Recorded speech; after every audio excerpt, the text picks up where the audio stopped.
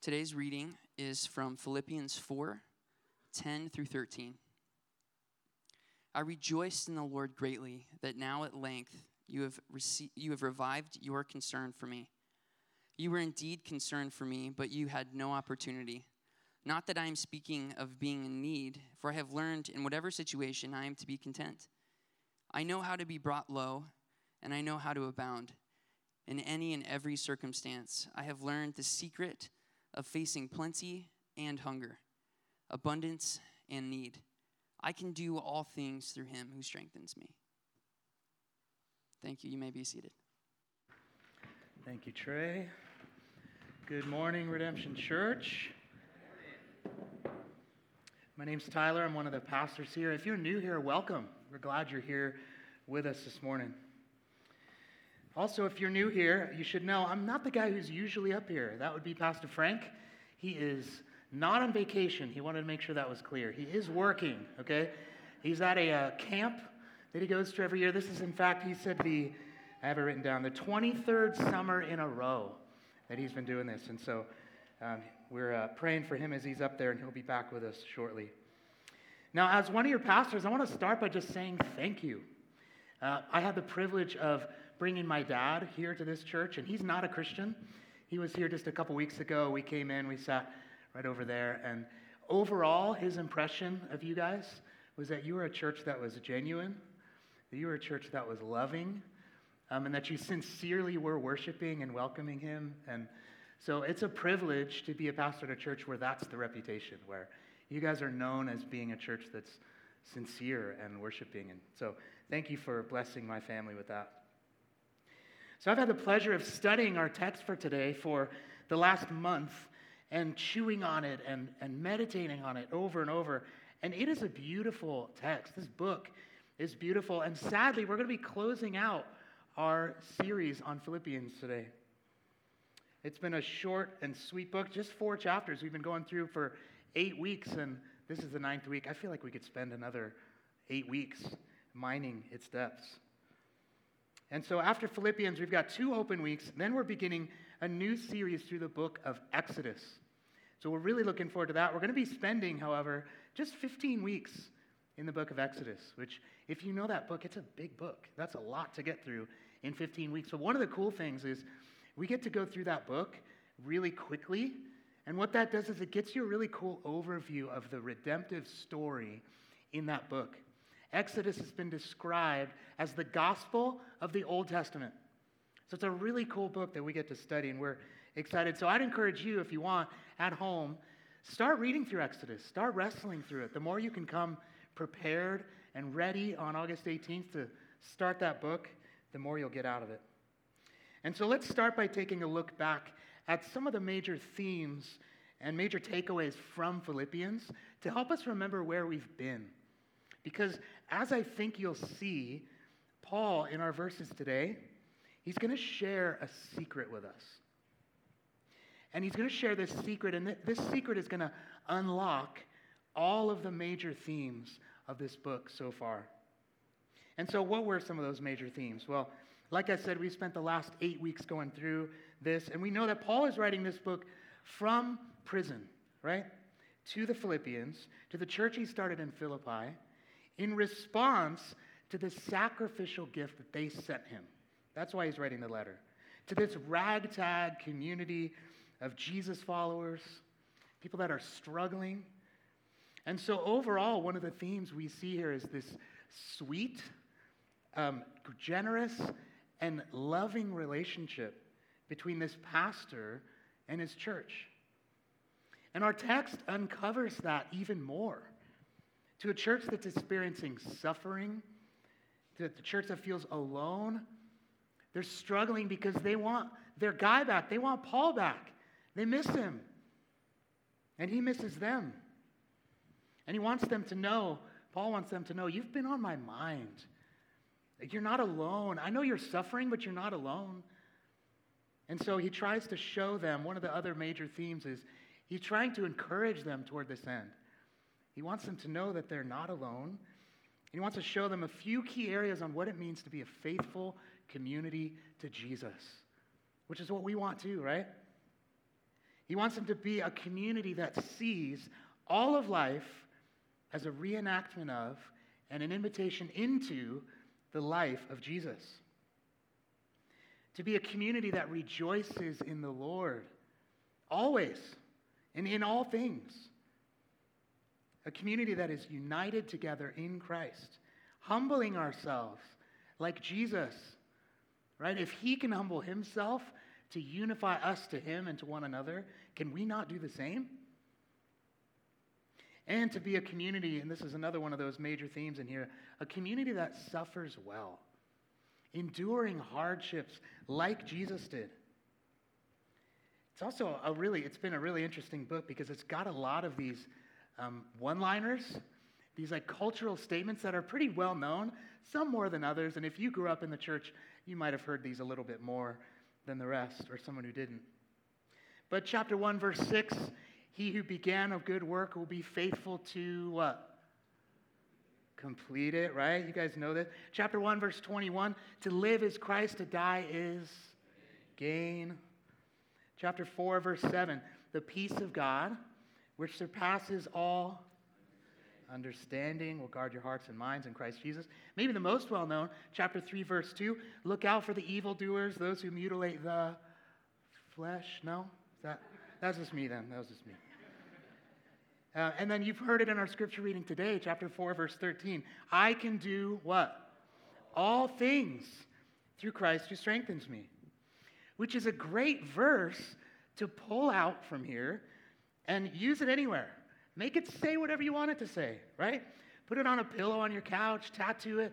Phil 4:13, I can do all things, right? You know, when I heard I was teaching this verse, my mind went right to a sports analogy, which, if you know me, that's not really my thing. So if you're sitting there and you're going, geez, another sports analogy? Really? This guy too? I'm actually with you on that, but just bear with me. This is a good one. Okay. The 2013 Super Bowl playoffs, right? You might remember this game. It was the Ravens versus the Broncos. Okay, it really was an amazing game. They went into double overtime, ended with this huge interception, this big field goal. After the win, the Ravens won. After the win, the cameras rush down onto the field, right? Zoom in on this one guy, and he's screaming through tears. He's screaming, I can do all things. He's like flexing, like it looked a little more intimidating than, but he's screaming, I can do all things, right? And now, it seems like, I'm assuming, but it seems like what he's saying is, I won this game right now through Christ who strengthens me. Which, if that is what he's saying, that's not even close to what this verse is trying to get at. You can take just about any sport and you'll get to this verse eventually. People shared stories in the preaching collective about wrestling and all these sports where eventually Philippians 4:13 comes up. And we don't even have to try very hard to expose how wrong that thinking is. Okay, so even on his face, what if the other team has that written on their shoes too? Okay, so you're both saying I can do all things, so one of you's wrong. One of you, Christ didn't give enough strength to, or something, right? It doesn't work. It falls apart quickly. No, we have to go back to verses 10 through 12 to understand where 13 is going. So let's start. Let's read verse 10. Paul says, I rejoiced in the Lord greatly that now at length you have revived your concern for me. You were indeed concerned for me, but you had no opportunity. Pause there. Let's remember, why is Paul rejoicing? And by the way, here's that word rejoice again. And this would be the 15th or 16th time we've heard that word rejoice or rejoicing. This is a major theme of this book, is this rejoicing thing. And Paul's rejoicing the Lord greatly because, like it says, they were finally able to send him this gift. And at first blush, the first time you read this, maybe it came across a little sarcastic to you, almost like passive-aggressive. Did anyone else pick up on that?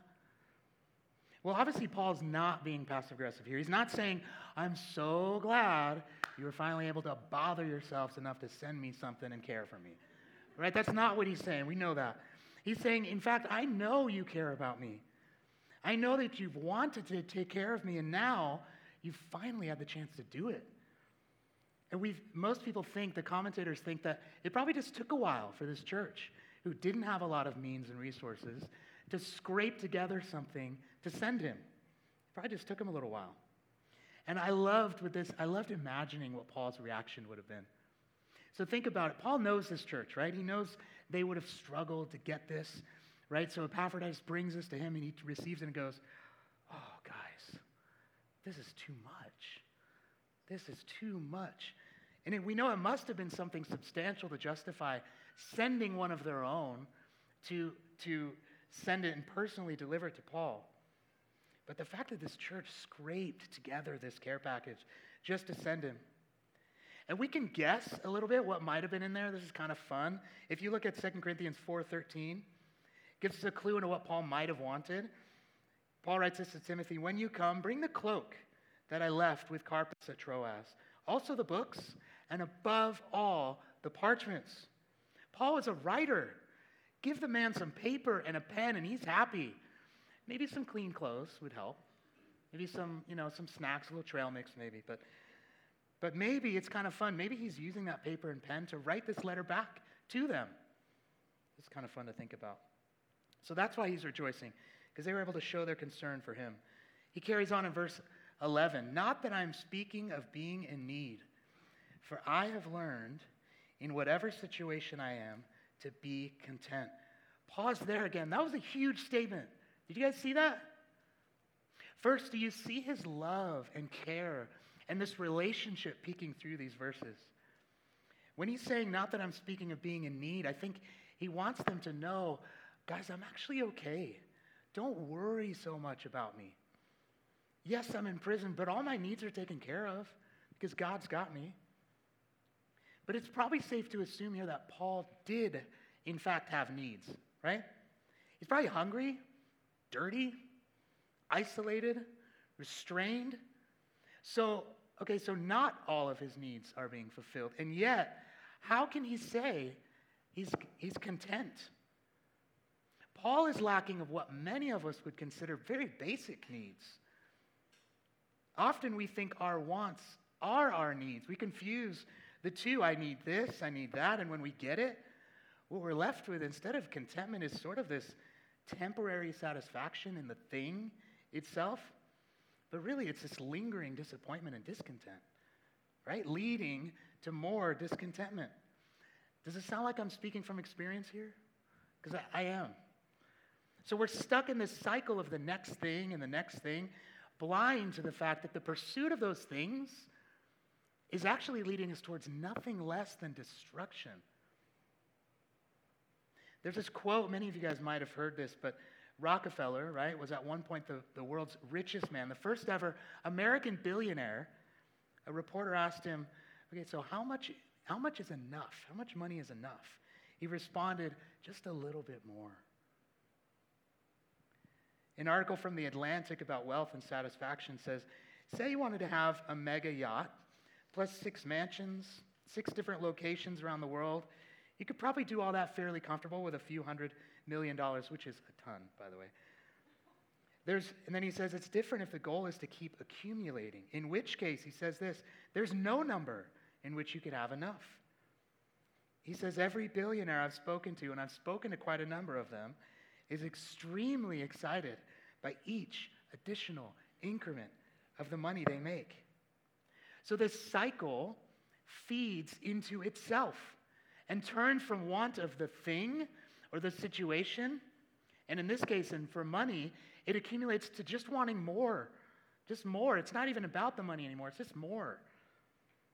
Read about King Solomon in your Bible and see where having everything leads you. Ecclesiastes 5:3, he who loves money will not be satisfied with money. And how many celebrities and athletes and people who reach the top of success, the pinnacle of everything we say we're valuing and we strive after, who get to the top and they go, this isn't it. It's got to be more than this. How many people do we need to hear from before we see the error and catch it earlier in that kind of thinking? Its end is our own destruction. Verse 12, Paul continues, I know how to be brought low, and I know how to abound. In any and every circumstance, I have learned the secret of facing plenty and hunger, abundance, and need. So being content, like Paul is saying, is a secret, meaning it's not been obvious or easy for him to find out. It's less of a spiritual gift and more of a learned skill. That's contentment. I think he's tapping into a rhetorical device here too with this secret thing. It's like if I talk to Roland, my son, okay, and Eleanor, my daughter, comes up and says, well, what are you guys talking about? What are you guys talking about? And I say, oh, it's a secret. It's a secret. Well, now she has to know. Like she wanted to know before, but now she's got to know. Or you overhear someone at work whispering, right, and your ears kind of perk up. Oh, I wonder what they're talking about. I think the church in Philippi would have perked their ears up at hearing this to learn this secret recipe for contentment.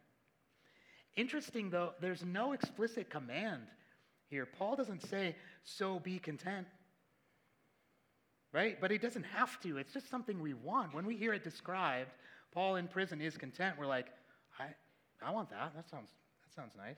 Not the prison part, but the contentment part. So let's picture, what would this contentment look like or feel like for you? And this is less about the situation, more about the feeling. So in talking to a friend, he said, so I'm on the back porch, maybe a drink in hand, maybe kids are playing, it's nice out, sunset maybe, and that kind of inner peace, right? And the crazy thing is, Paul's saying he feels that inward peace in prison, in any and every circumstance. He feels that same level of peace. We want that. I want that. But we get lost. We're not sure how to get there. We think that this thing or this circumstance, this job, right, this position, this relationship, or even this piece of the relationship, if I could just have that, this status, this income, this church, if the church looked like this, then I'd be content here. We think that'll finally bring us peace, but they don't. Over and over, they don't. So we shake it off, and we try something new, and we find our hearts more often in a state of frenzied want and discontent rather than this kind of peaceful contentment. Because life isn't always the backyard sunset, kids playing thing. It's hard. Things happen. We experience suffering. Stuff goes wrong. We feel frustrated. Okay, so how? All right. So, okay, you got me wanting it. I want contentment. How? Tell me how to get there.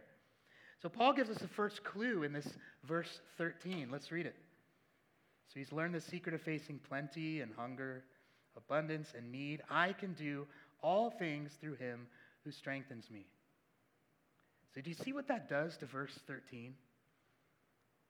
That this actually has nothing to do with achievement, nothing to do with status or accomplishment. It's got nothing to do with that. It's not, I can accomplish whatever I decide to accomplish through Christ who strengthens me. Sure, we'll tag that on. Now, I found it helpful here, and I got this from others, but I wrote it in my Bible. I crossed out do and wrote endure. I can endure all things through him who strengthens me. It's a little closer to what Paul's getting at here. So the funny thing is, based on how it's used in culture, this is actually the opposite of how it's used in culture. Right? It identifies more with the loss than the victory. I can endure the loss and the victories through Christ who gives me the strength to do it. And look at the reason Paul can say that he lists in verse 12. Backing up there again. I know how to be brought low. I know how to abound. Facing plenty and hunger, abundance and need. Paul's not pulling these examples out of thin air. You can look at 2 Corinthians 11 to the list of Paul experiencing the lows, being shipwrecked, being beaten, mocked, humiliated. Paul's experienced some lows, to say the least. Or you can look back in chapter 3 in Philippians and see his list of accolades of all these great things that he's done. So he's experienced the highs and the lows, and through those is how he's learned contentment. And so the question for us is, do I need to be shipwrecked? Do I need to experience a shipwreck in order to understand? Do I need to be beaten to the point of death even? No, I don't think that's what Paul's saying. This is attainable for us. He's writing it to the Philippians because this inner peace, this contentment is attainable for us too. This backyard kids playing thing, that feeling, that is attainable. And since we're in verse 12 here, I want to point out this thing here. It seems important when he says facing, right? I've learned the secret of facing plenty and hunger, abundance and need.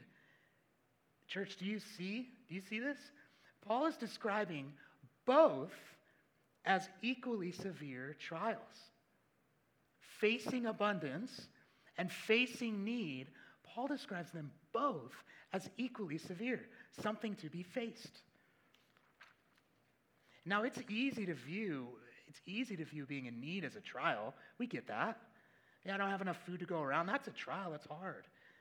But we don't typically view having plenty as a trial, do we? I think Paul's saying we need to. Having abundance and need in church, broadly speaking, we're the abundance, right? Many of us won't experience suffering in the same level as Paul. But should we feel bad about the abundance? No, that's not what he's saying. Not necessarily, as long as we view it as Paul does, as a trial, as something to be faced. Not something in which we find our contentment. Yeah, I've got abundance, cool, I'm good. The poet and essayist Thomas Carlyle said this: for every 100 persons who can stand adversity, there is but one who can stand prosperity. That's a hard thing, and Scripture is filled with warnings about this abundance. It's all too easy to find our satisfaction in that abundance. And we need to make sure we have a right view of God here, because this secret thing, it's not a secret because God's withholding. It's not a secret because God's going, well, I'm going to wait till you get to this level of maturity, and then I'll kind of let you have this one. That's not a right view of God. God is not a withholding father, but a generous father. Like we sang this morning, a good father. A good father wouldn't withhold good things from his children. God's not that way. He gives freely. That's a right view of God. No, it's our sin that gets in the way of contentment. We take these good things, like Tim Keller says, we take these good things, and then we turn them into ultimate things, into things that we worship. And how backwards is that? We take this abundance as a gift from God and we go, oh, I'm comfortable now. I'm finding my contentment in there.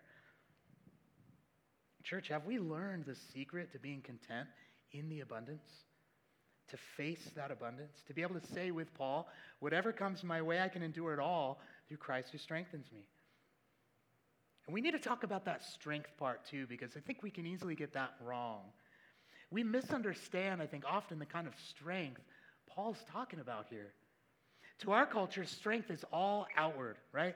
Physical appearance, outward success, dressing nice, whatever, power, influence, that's strength, right? But this isn't that kind of strength. No, we need the kind of strength that Jesus has. With the culture's view of strength, we would have looked at a guy like Jesus, like the religious leaders at the time did, and we would have seen weakness. We wouldn't have seen strength. The people at the time wanted a strong king, not this meek and kind and gentle Jesus.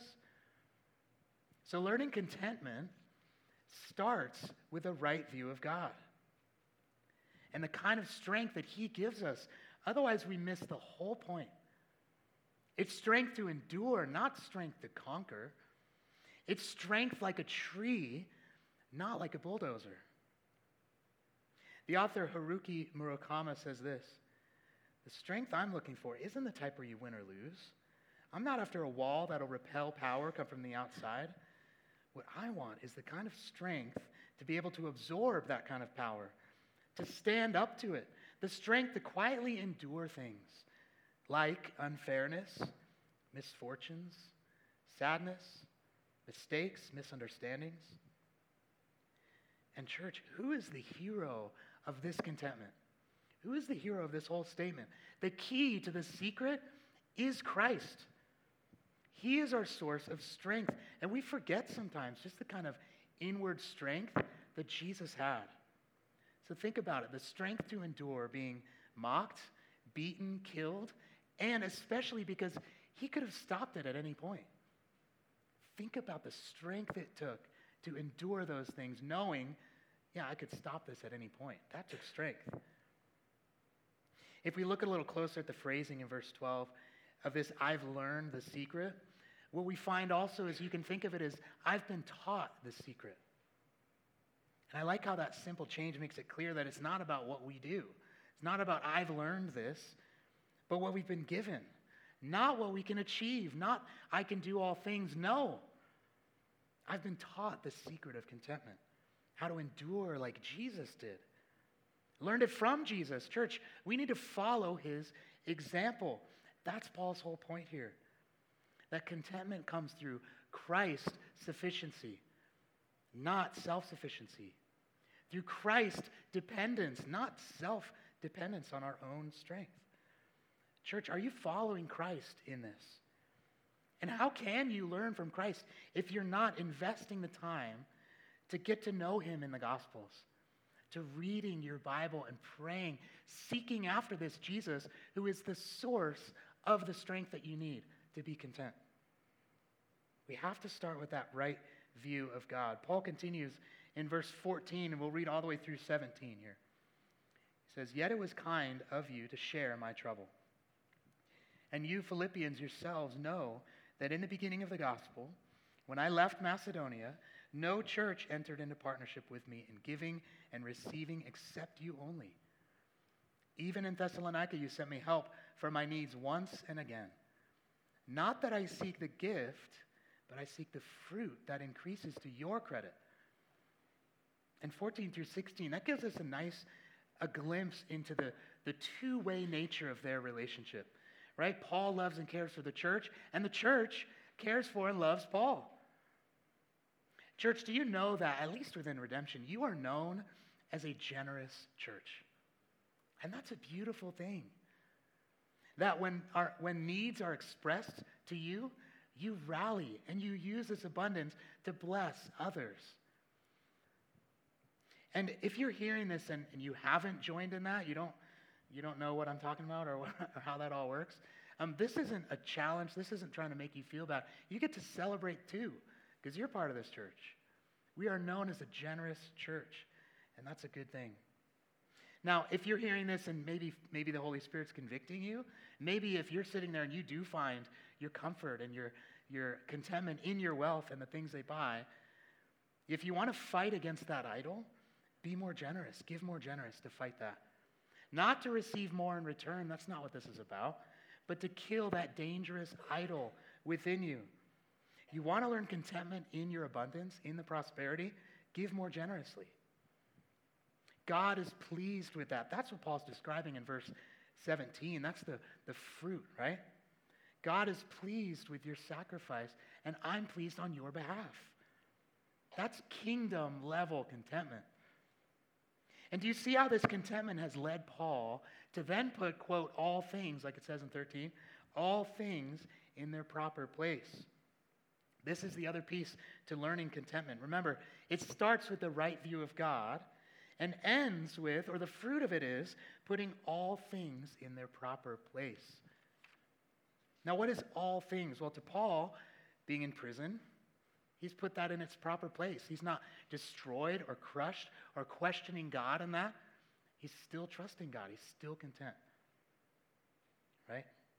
Well, for us, it can be wealth or lack of it, things that I've already listed, the church, the career, in any and every circumstance. Not holding it too highly or too lowly. Receiving as a gift from God without finding our contentment in that thing. Put it in its proper place. Let's read verse 18. Paul says, I have received full payment and more. I am well supplied, having received from Epaphroditus the gifts you sent, a fragrant offering, a sacrifice acceptable and pleasing to God. He's bringing in these Old Testament references, these poetic reminders that these things don't take away our sins. They can't add to our value in God's eyes, but that doesn't mean God's not pleased with them. He wants them to know he's overflowing with thankfulness. Even this little care package in prison have given him, like he says, amply more than he needs. Do you ever notice that it's impossible to please a chronically discontented person? No matter what their situation is or what they have, it's not quite good enough. They're always wanting more. We will never be happy with what God's given us or where he's placed us if we're not learning to be content in him. Does anyone read the comic strip Calvin and Hobbes? It's a great thing. It's a big deal in our family. My kids and I, we love it. We've got 4 or 5 collections of just thousands of these comics.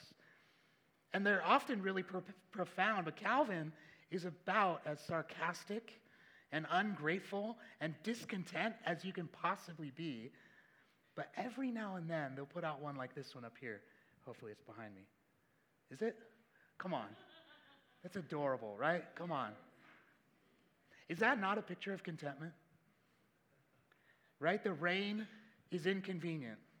But now, because of what he's doing, the rain's not inconvenient. The rain is actually a blessing now. Do you see that? He's content where he is, at least there. The next strip, he's probably complaining about something else. But like Paul is content here. He's not sitting in prison in the woe is me thing, but trusting in God.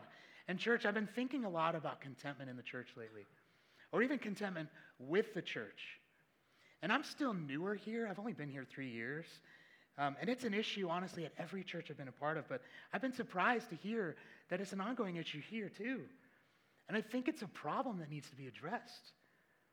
Church, you're never going to be content here at this church if you're not finding your contentment in Jesus first. This church is never going to have the right programs, the right songs, the right kind of people that are the right age or wealth or industry or race, or speak about the things that you're thinking through and wrestling with in the moment.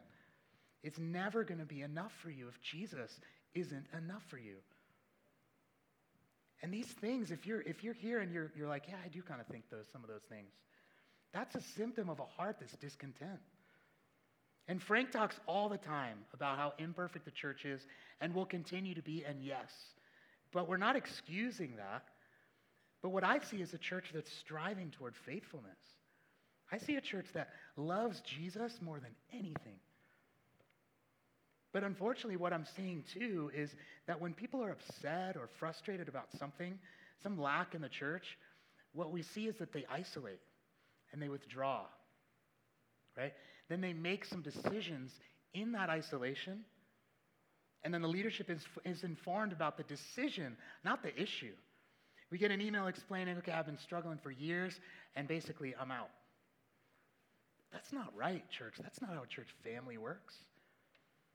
In humility, what we'd rather see is in humility, bringing it to your community group leader. Invite them into the process, into the struggle, or the staff in the church. Maybe it needs to be brought to a pastor. And I'll tell you now, if your first reaction is, well, I guess I'm just going to approach the elders and tell them everything I think we need to do, you're missing me. You're missing the point here. We need to make our decisions, especially about Scripture, especially about the church, in the full light of day, right? Within the context of communal wisdom, allowing in humility, and that's a big part, humility, allowing others to speak into this and help shape your understanding. If you came to this decision of, all right, I'm leaving in the dark, you're probably missing something. It's probably off. And it might be something that we need to hear. It might be something that the elders need to hear. Or it might be something they're already thinking and praying through. But either way, do you see, church, how much we need to learn contentment in all areas of our lives so we can rightly receive and perceive all things as from God? That's why Paul was even able to enjoy this gift from the Philippians. Do you know, a discontented or frustrated Paul would have never been satisfied with a gift from them. He would have gotten that gift and gone, well, that's great, but I got a snack now, but I'm going to be hungry tomorrow. Hello, I'm still in prison. If you could do something about that, that'd be swell, right? But he's saying, actually, I care more about you. Paul's saying, I care more about our relationship than what I get from you. He continues in verse 19 and 20, and my God will supply every need of yours according to his riches and glory in Christ Jesus. To our God and Father be glory forever and ever. Amen. This is the heart of the secret, right here. He knows they have needs. He knows from prison he's unable to fulfill those needs, but he also knows they don't need him. They need to see Jesus for who he is, that he is able to provide them with everything they need. He wants them to know that not only has God provided everything he needs, but he will supply everything they need. Think about the faith it took Paul to say that. Church, God has supplied you and I with everything we need, and he will supply every need of yours. Not every want, unfortunately, not every whim, but every need. He doesn't promise the wants and the whims, but the needs. And so as we start to wrap things up, I'm going to share 7 things, not 6, not 8, but 7, because that's a good biblical number, right? Of what godly contentment is. Godly contentment is practiced confidence in Christ. That he is who he says he is, that he will provide. We must know him, church. Press into knowing him at all costs. And the beautiful thing, he's available to you at all times. He's always available to you. That godly contentment is the secret sauce to joy, unity, and peace. There's a reason Paul ends his book with these words. That contentment is that secret sauce to joy and unity and peace. Godly contentment looks like thriving where you're planted. This idea of simple dependence on Jesus. And this isn't a lack of ambition. That's not what this is. It's not even an ignoring of wants, but a submitting of those wants to Christ. Right? I really want this thing, but Jesus, I want what you have for me more. Godly contentment exposes and fights against idols. Again, the idols of comfort and wealth, security. Again, the idea if you want to fight against idols of wealth, be more generous. Godly contentment leads to life, not destruction. It leads to that heart that's at rest, the peace of God, right, that surpasses all understanding. A heart that easily is quick to rejoice in God, quick to trust him. Godly contentment loves people and uses things, not the other way around. It doesn't use people and love things. That's backwards. It reorients our hearts, putting all things in their proper place. And lastly, as we'll see in these last 2 verses, that godly contentment pushes us to love our neighbor. It allows him to get his mind off of himself and on to others. Godly contentment gets our mind off of ourselves and our wants and our needs and on to others. Look how Paul closes this book. Verse 21 through 23. Greet every saint in Christ Jesus. The brothers who are with me greet you. All the saints greet you, especially those of Caesar's household. The grace of the Lord Jesus Christ be with your spirit. So those in Caesar's household, there were probably servants, workers, officials that may have been responsive to Paul sharing the good news of Christ to them. Now think about this. He's able to love these people, some of whom might be responsible for putting him in prison. He's able to love them and see past his circumstances to love his neighbor, caring more about their needs than his own, for the glory of God, and doing it joyfully. But this took practice, church. He didn't get here overnight. And now we know the secret, right? Now we can learn slowly, joyfully, in any and every circumstance that we find ourselves, to endure all things, because God is who he says he is, and he's accomplished it all. Look at Hebrews 12:2. Looking to Jesus, the founder and perfecter of our faith, who for the joy that was set before him endured the cross, despising the shame, and is seated at the right hand of the throne of God. Let's pray. God, forgive us for finding our contentment in things and circumstances, thinking that that's what brings us peace, when really what we need, God, is to remember you. So God, give us the strength to endure, to face abundance and face need, and to do it all without being rocked to our very core, questioning who you are, but instead treating it as, God, we remember and we know you're still in control, you're still good. So God, show us what it means more and more to live out godly contentment in all situations. In Jesus' name, amen.